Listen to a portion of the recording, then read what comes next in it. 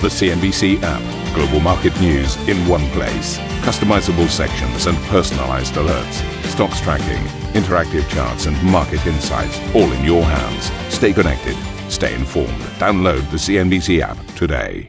A very good morning to you, everyone. Very big days on these markets in foreign exchange, in central bank policy, and of course what's going on in the earnings season. These are your headlines. Investors giving a big thumbs up to Meta, otherwise known as Facebook. The stock rallying over 18% in extended trade as the social media giant tops first quarter earnings forecast. But the COO, Sheryl Sandberg, warns of clouds on the horizon. We think while these times are challenging, over the long run, we do have a very strong competitive advantage. Standard Chartered hikes its income guidance for the year after reporting a strong start to 2022. But the lender remains cautious on COVID effects in China. We're going to hear from the CFO, Andy Halford, very shortly. The dollar hits a 20-year high against the yen after the Bank of Japan decides to resist the rate hiking tightening cycle and keeping its ultra-loose policy in place. The euro hits its lowest level, though, against the dollar in 5 years. This as the bloc tells gas companies not to bend to Russia's demand to be paid for gas in rubles.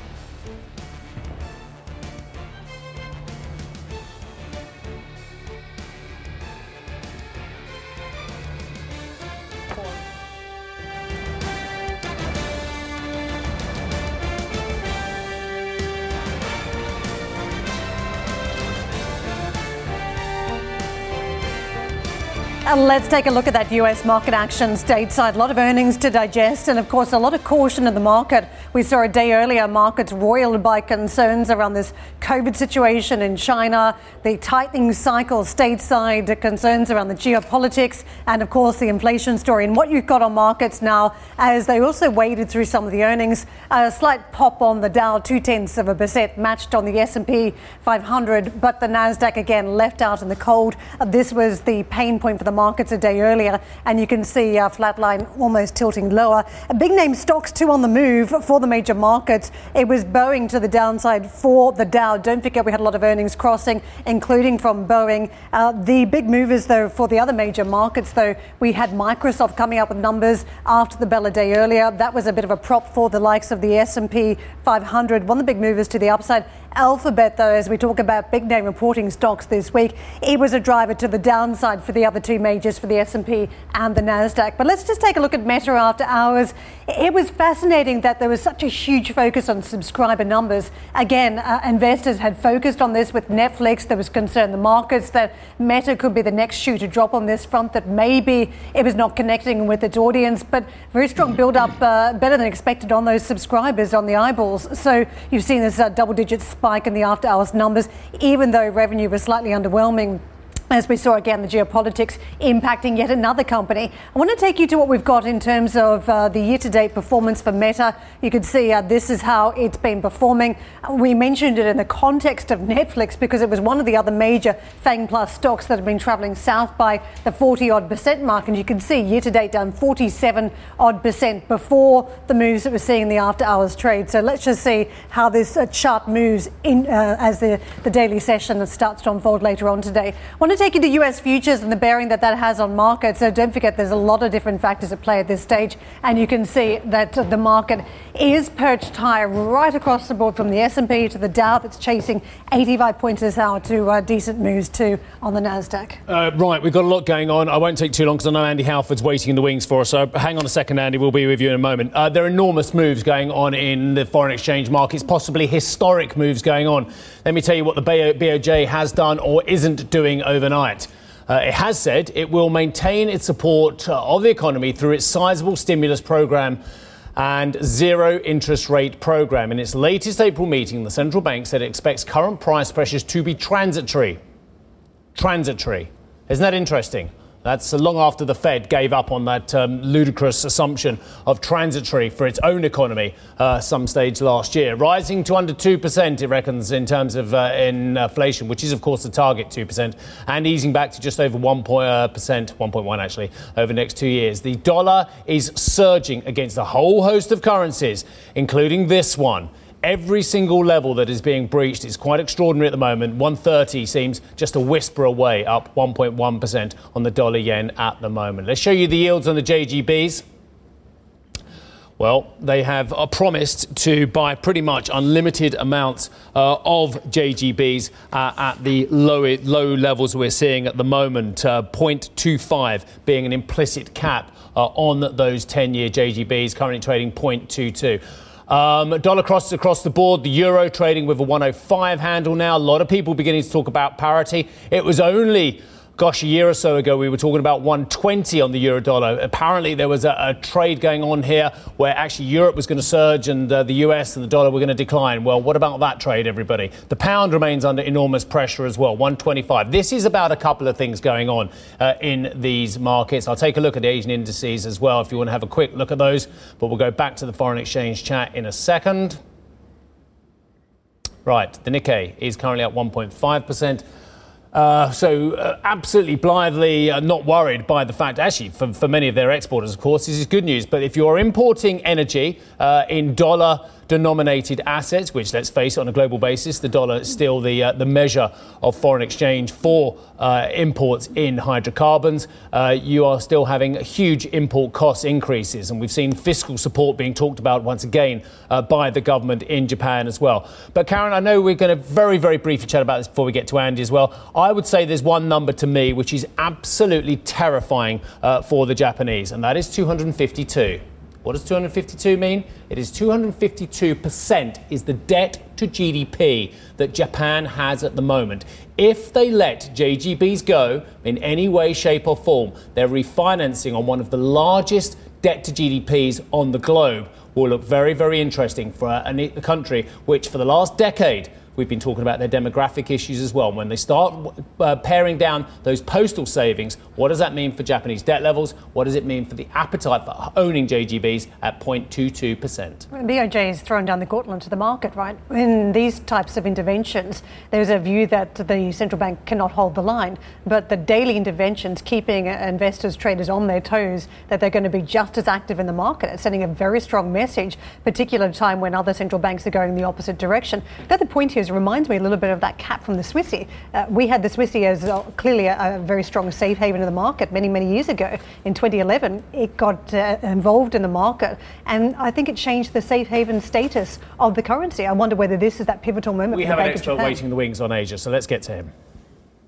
Right, OK. Standard Chartered expects annual income growth to slightly exceed its previously stated 5.7% growth. The British lenders reported a 5% rise in pre-tax underlying quarterly profit, saying it had a strong start to the year despite a volatile macro environment. The volatility continues, of course. Standard Chartered says it remains alert to the impact of COVID-19 in its key Asian markets. Andy Halford, CFO of Standard Chartered, joins us now. Andy, always a pleasure, sir. Thank you very much indeed for waiting for us. Look, just give us the broad brush on how your business is fitting into these extraordinary global events we're seeing at the moment.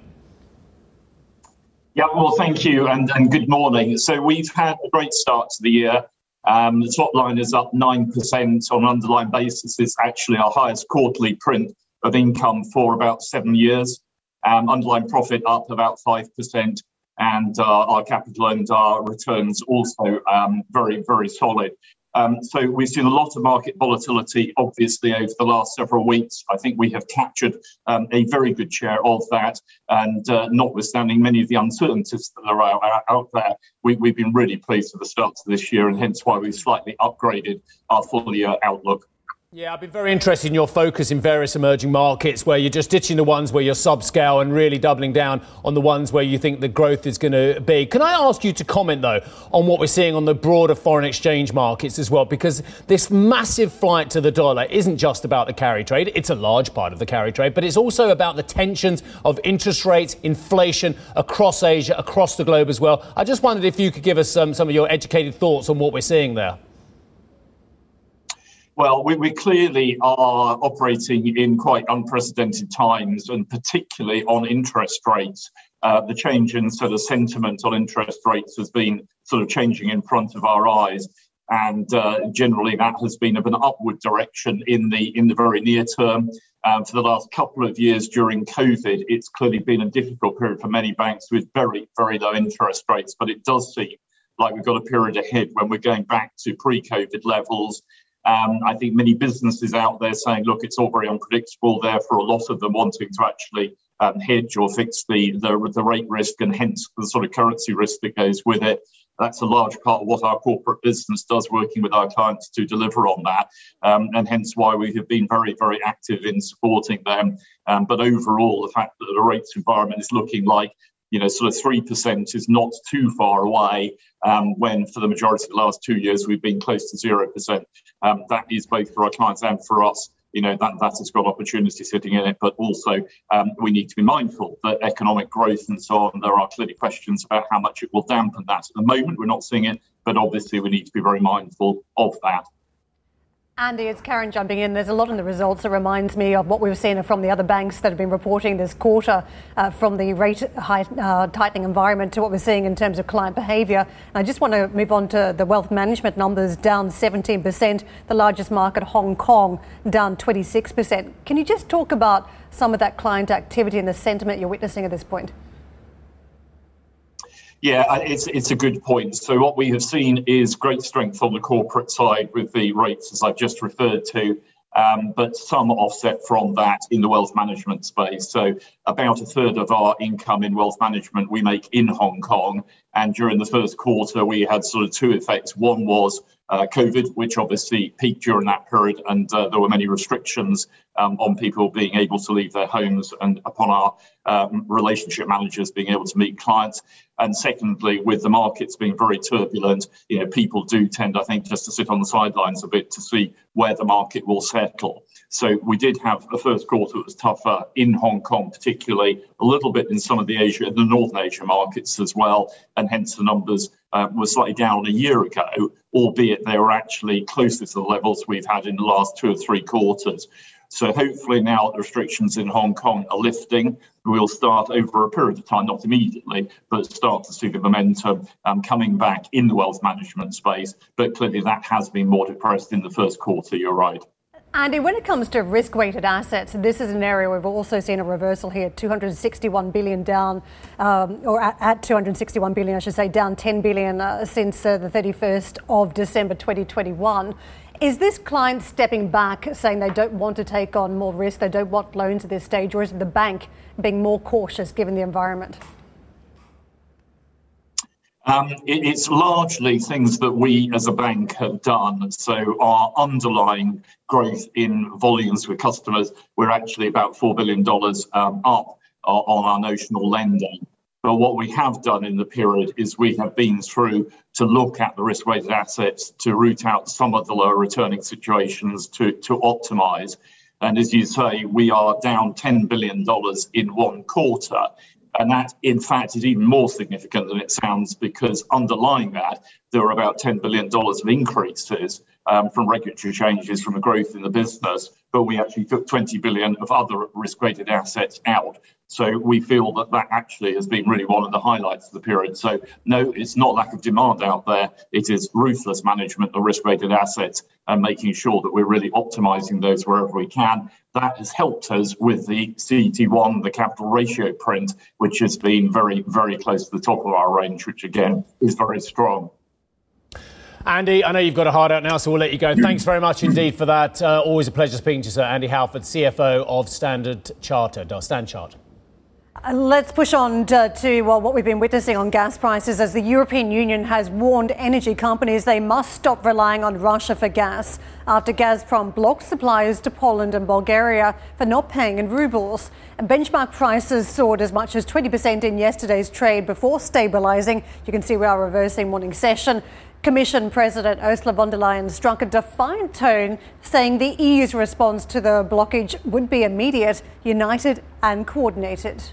It comes as no surprise that the Kremlin uses fossil fuels to try to blackmail us. This is something the European Commission has been preparing for in close coordination and solidarity with member states and international partners. The Kremlin failed once again in his attempt to sow division among member states. The era of Russian fossil fuel in Europe is coming to an end. Europe is moving forward on energy issues. I'll just jump in briefly. I've got another read on Uniper in a minute, but this is exactly what Ukraine wants as well. They want, which is ironic, isn't it? So the Russians don't really want to stop the flow to Bulgaria, to Poland, to Germany, to Italy, but they've gone with the first two as well because they're the smaller players, trying to pick them off and divide the Eurozone as well. So the Russians don't really want to stop it. The Europeans don't really want them to stop it. The only ones who really want this to happen are the Ukrainians, because Zelensky's been saying for a long time, stop financing the Putin-Kremlin war machine by buying Russian gas and oil. So he said, stop buying Russian gas and oil.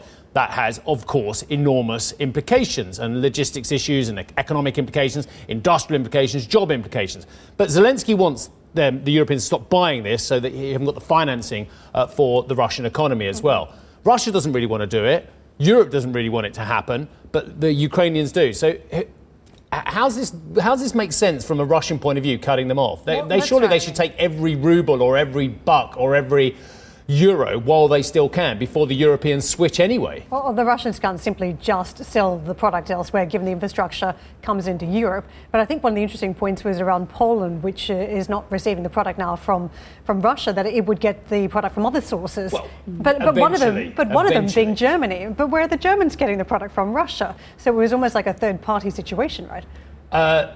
This is a crisis that some of us saw coming years ago. Some of us have been talking about this for years as well. And dare I say it, previous administrations have been talking about it. Whatever, and I'll say it one more time, whatever anyone thinks of Donald Trump, and let's be honest about it, he's like Marmite. You either love him or you hate him. Very few people on the fence about Donald Trump. He was 100% right about the European energy policy compared with the European security policy. And Frau Merkel and others thought that Germany could woo Russia in by tying them in economically, especially via energy, especially via the economy. Frau Merkel's policy now looks like a complete and utter failure on this front as well, and actually a more hawkish policy on energy security should have been done a long while ago. And I'm not saying that the Europeans should have danced the American tune, because we all know that Trump's pitch was also about supplying more expensive US LNG into Europe as well. So we do know that there was a realpolitik about what Trump was saying, but actually the tenet of what he was saying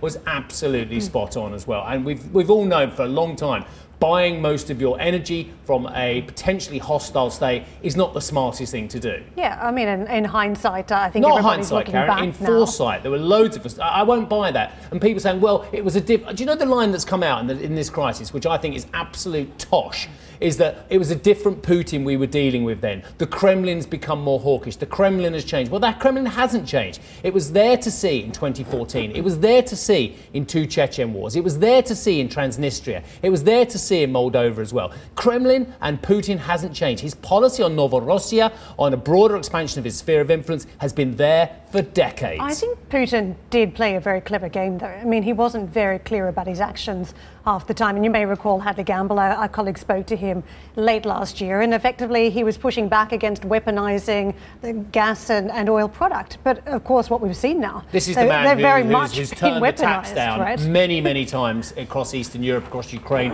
across various countries when he's had wars. So this is the man who's never weaponized energy. Yeah, but if you think about what you just said, that he is motivated also to continue to sell into Europe. And so in many ways, this is self-harm now. And nobody really assumed that he would go down the path of harming his own nation. And here we are. We are seeing the consequences of that action. And I think that was what was unanticipated at a global level. If he changes the contracts, the Europeans are going to run even quicker. We've seen what the Germans have done on defence. We've seen what they potentially are going to do with a new energy vendor as well. I think this is fascinating, and I think the Russians have made a very interesting move. Not for me to say they've made a mistake, very interesting move. A, trying to change the contract to rubles from other currencies, and B, then shutting off supply as well, because countries refuse to abide by those change of contracts as well. It's going to be very expensive for everyone involved. Well, the difference this time around is that they're now an unpredictable, unreliable supplier. We're not seeing that in other situations for the likes of Germany and other major buyers. They'd always had this product coming through no matter what was going on in terms of Cold War or pushback and geopolitics. But this time is different. I think that does change the future of Russia. I hear what you're saying. Do you know what? It's just beginning to get warm out there, although it was 2 degrees in my car this morning. As soon as it starts getting cooler again, what are we talking, September, October? That is when this crisis is really going to hit. Meanwhile, Uniper has told a German newspaper it will continue to pay for Russian gas in euros, but to a Russian bank. Here we go. This might be a solution. But to a Russian bank instead of one based in Europe. This after the European Commission said buyers of Russian gas would not be in breach of sanctions as long as the payment is cleared before it's converted to rubles. By the way, ladies and gentlemen, therein lies a potential solution to this as well. If you have a bank which is based in Russia, which is paid in the original currency and can then convert it themselves. Eni is also reportedly trying to circumnavigate the ruble requirement, entering precautionary talks to open accounts at Gazprom Bank. There's the point. Right, the euro remains under pressure again. Look at that, 105. A lot of people talking about parity. I remember when they were talking about 120 and all the geniuses out there in Forex world told us that the euro was going to the moon and the dollar was going to suffer because of also its various deficits as well. Interesting to see if any of the Forex experts who told us about 120 still believe in the bullishness of the euro.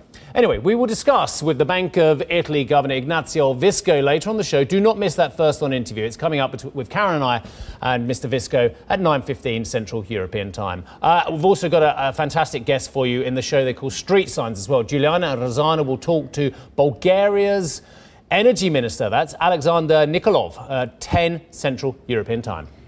And also ahead on the show, Meta shares surge after it beats a key metric, but clouds appear on the horizon for the social media giant. We'll have more on that next. And for plenty on those moves in Forex markets, including the slide in the Japanese yen, you can check out the Squawk Box podcast.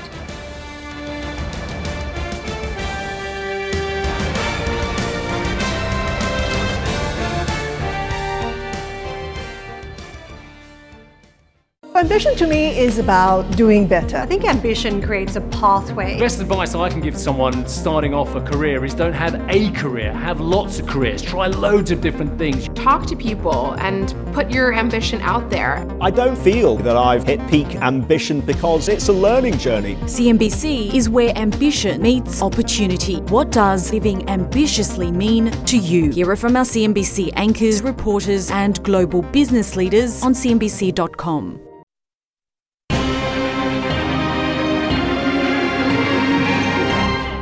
Pinterest stock rose in extended trade after the company reported first quarter earnings that beat analyst expectations.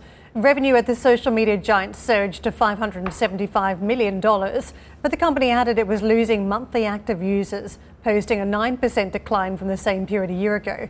Pinterest also flagged it was facing a difficult macro environment in Europe due to the Russian invasion of Ukraine, which has impacted many of its advertisers. Meta shares, though, jumped over 18% in after-hours trade as the Facebook parent company topped on first quarter earnings estimates. The social media giant also beat forecasts for daily active users, with almost 2 billion people using the company's apps each day. But Meta reported a slowdown in revenue growth, which rose 7% over the period. This is the first time in the company's history as a listed entity that it has reported revenue growth in single digits. Speaking to analysts after the results, the COO, Sheryl Sandberg, said that while the environment is tough, the company remains resilient. We have highly engaged platforms. We still have very important data that is first party that we are able to use to target.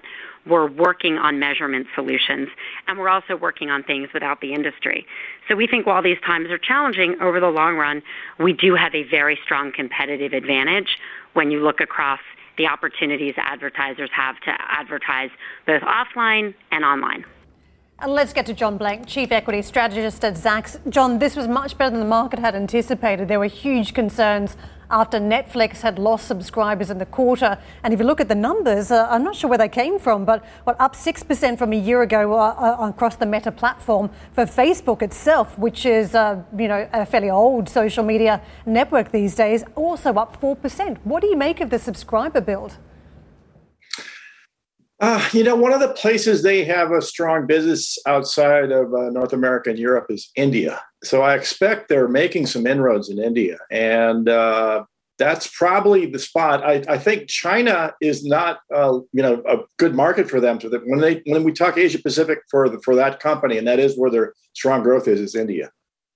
What also jumps out to me is the market's absolute fascination with subscriber numbers. You'd think that given these businesses are becoming a little bit more mature these days, the focus would be on revenues, it would be earnings, it would be how the businesses are monetizing what they have. But still, the focus is just fixated on the subscribers. Is that the wrong focus? Probably not. I mean, if you think about it from an advertiser perspective, you threw that 2 billion number of daily active users. You can throw the 3 billion number out for monthly active users. That is such a big number for the advertising base. And that's what Sheryl Sandberg's talking about in terms of sustainable advantage. I mean, think of the New York Times, the Wall Street Journal. There's fractions of eyeballs compared to what Facebook can offer you. And then they have the capabilities that a Facebook page offers an advertiser. You know, they've built out their video production abilities there. They've got all this data she mentioned, which is true. They can basically target people better and get better revenue from people. So they just have a really good operating model for advertising. I mean, you can see it. I mean, if you think about it from just a shareholder perspective, they make $14 a share next year. That's double what Apple will make per share. John, this is a company that is failing ignominiously to monetize any other form of income as well. Reality Labs had a net loss of $3 billion, $695 million of revenue as well. Profits in the quarter were down 21%. Are we getting overexcited about the numbers when actually it was probably just a positional trade yesterday that sent the shares up so much? Well, I absolutely agree with you. I mean, 206 per share from 175 was going to be a short covering bounce off the last 10 days of trading that were so negative. So I think that's just been totally overread. People just bought into the idea that you close the shorts on the story of the earnings report itself. So I totally agree with that. As far as their Oculus Quest, this new VCR thing they're rolling out, they're putting an actual physical store in their headquarters on May the 9th, which is less than 2 weeks away. And if you look into that whole Oculus play, it and the store, it looks almost identical to an Apple store. So there's some Apple envy going on here with Zuckerberg. And basically you pointed out, in a quarter when you get $700 million in revenues from this and $3 billion in losses, let's do the math on that. $700 million in revenues per year is $3 billion. That's going to be, like they've already done, 97%. It's going to be 3% of a business, and 97% is going to be their advertising revenues from their big base businesses in Messenger, WhatsApp, Instagram, and Facebook. So he hasn't solved the problem. He's basically done what Apple did with Nest. He's got a small physical product space that he's personally interested in. He's spending 30% of his profits on it. And it's just not going to be enough to move the dial. So he didn't answer the question of where the growth's coming from. And all the other stuff, the Web3 stuff, trying to put tokens on the page, trying to put Reel in play, get more videos like TikTok. All this stuff doesn't get the engagement that the standalone cryptos do and the TikTok does. So he hasn't basically figured out how to monetize further the base business. And this Oculus thing is more of a fad that he likes. And it's more... one thing I noticed when I looked at all these big companies is if you look at founder-based companies, the Reed Hastings, the Jack Dorseys and the Facebook, Zuckerberg, you get 5-6 earnings misses out of 15 earnings reports. You don't get that out of a Microsoft, an Apple, or a Google. So the other problem is Zuckerberg. He is just in the way. He has been there too long. No one can move strategy off his dial. He's the guy, and he's got 500 agendas, and that's starting to show through too. John, I'd love to carry on talking about Meta with you, but I want to ask you another question because I've only got one left. Do you think Elon Musk is actually going to buy Twitter? A lot of people talking about it as the AOL Time Warner moment as well. I got to say, I am deeply skeptical that this man's going to follow through with this. Well, I think, what's happened to the Tesla shares, this deal depends on Tesla shares being, put up for collateral. And that, that's the thing I'm watching is every time, the share price goes down, everybody gets worried that the deal's not going to go through. And this is the problem. I mean, I think he's trying to see Twitter like a Facebook, but it's a 40 billion market cap company versus Facebook, which is 500 billion. So what he thinks, I think, is there's just a ton of data in Twitter that he can embed in a smart car system, a smart news system, a smart panel, and get some kind of leverage out of it. But if you start to look into that, the hassles of running a major social media platform, the thing makes basically no money. It's barely $1 share in earnings. It's not going to be a Tesla. It's been sitting around at that level, the $50 level or less for 5-6 years. This is not a company it even has a net negative profit margin. I don't see what he has in play that's going to turn this thing around. He likes it in a chaotic way, but I just think, I think people can start talking him out of it. And I think the distraction again of a guy running 5 businesses, or how many businesses you want to call it, is ridiculous. And I think he's going to realize the sheer pressure, the scrutiny of Twitter on him is just not going to be worth it. So I'm with you. I think it's going to fall apart. He's going to get over it, and he's going to get tired of all the negative scrutiny. Yeah, I hear you, John. Look, thanks for staying up for us. I've got to leave it there. But let's chat again soon about all these issues. I know Karen's champing to ask you more as well. I have deep scepticism, and you just endorsed it as well. Plus the fact, my kids, and I don't know if they're Generation Alpha, Zs, or even Boomers. Well, no, not Boomers, are they? They're millennials. None of them would touch Twitter or Facebook with a barge pole. Thanks, John. John joined us from Zacks. Charlotte, do you use Twitter or Facebook, Charlotte? I know you use Facebook, actually. I'm afraid Twitter. I'm from the older generation, I guess. You're not that old. Not compared to some of us. Anyway, you're here to talk about Pernod Ricard, I believe.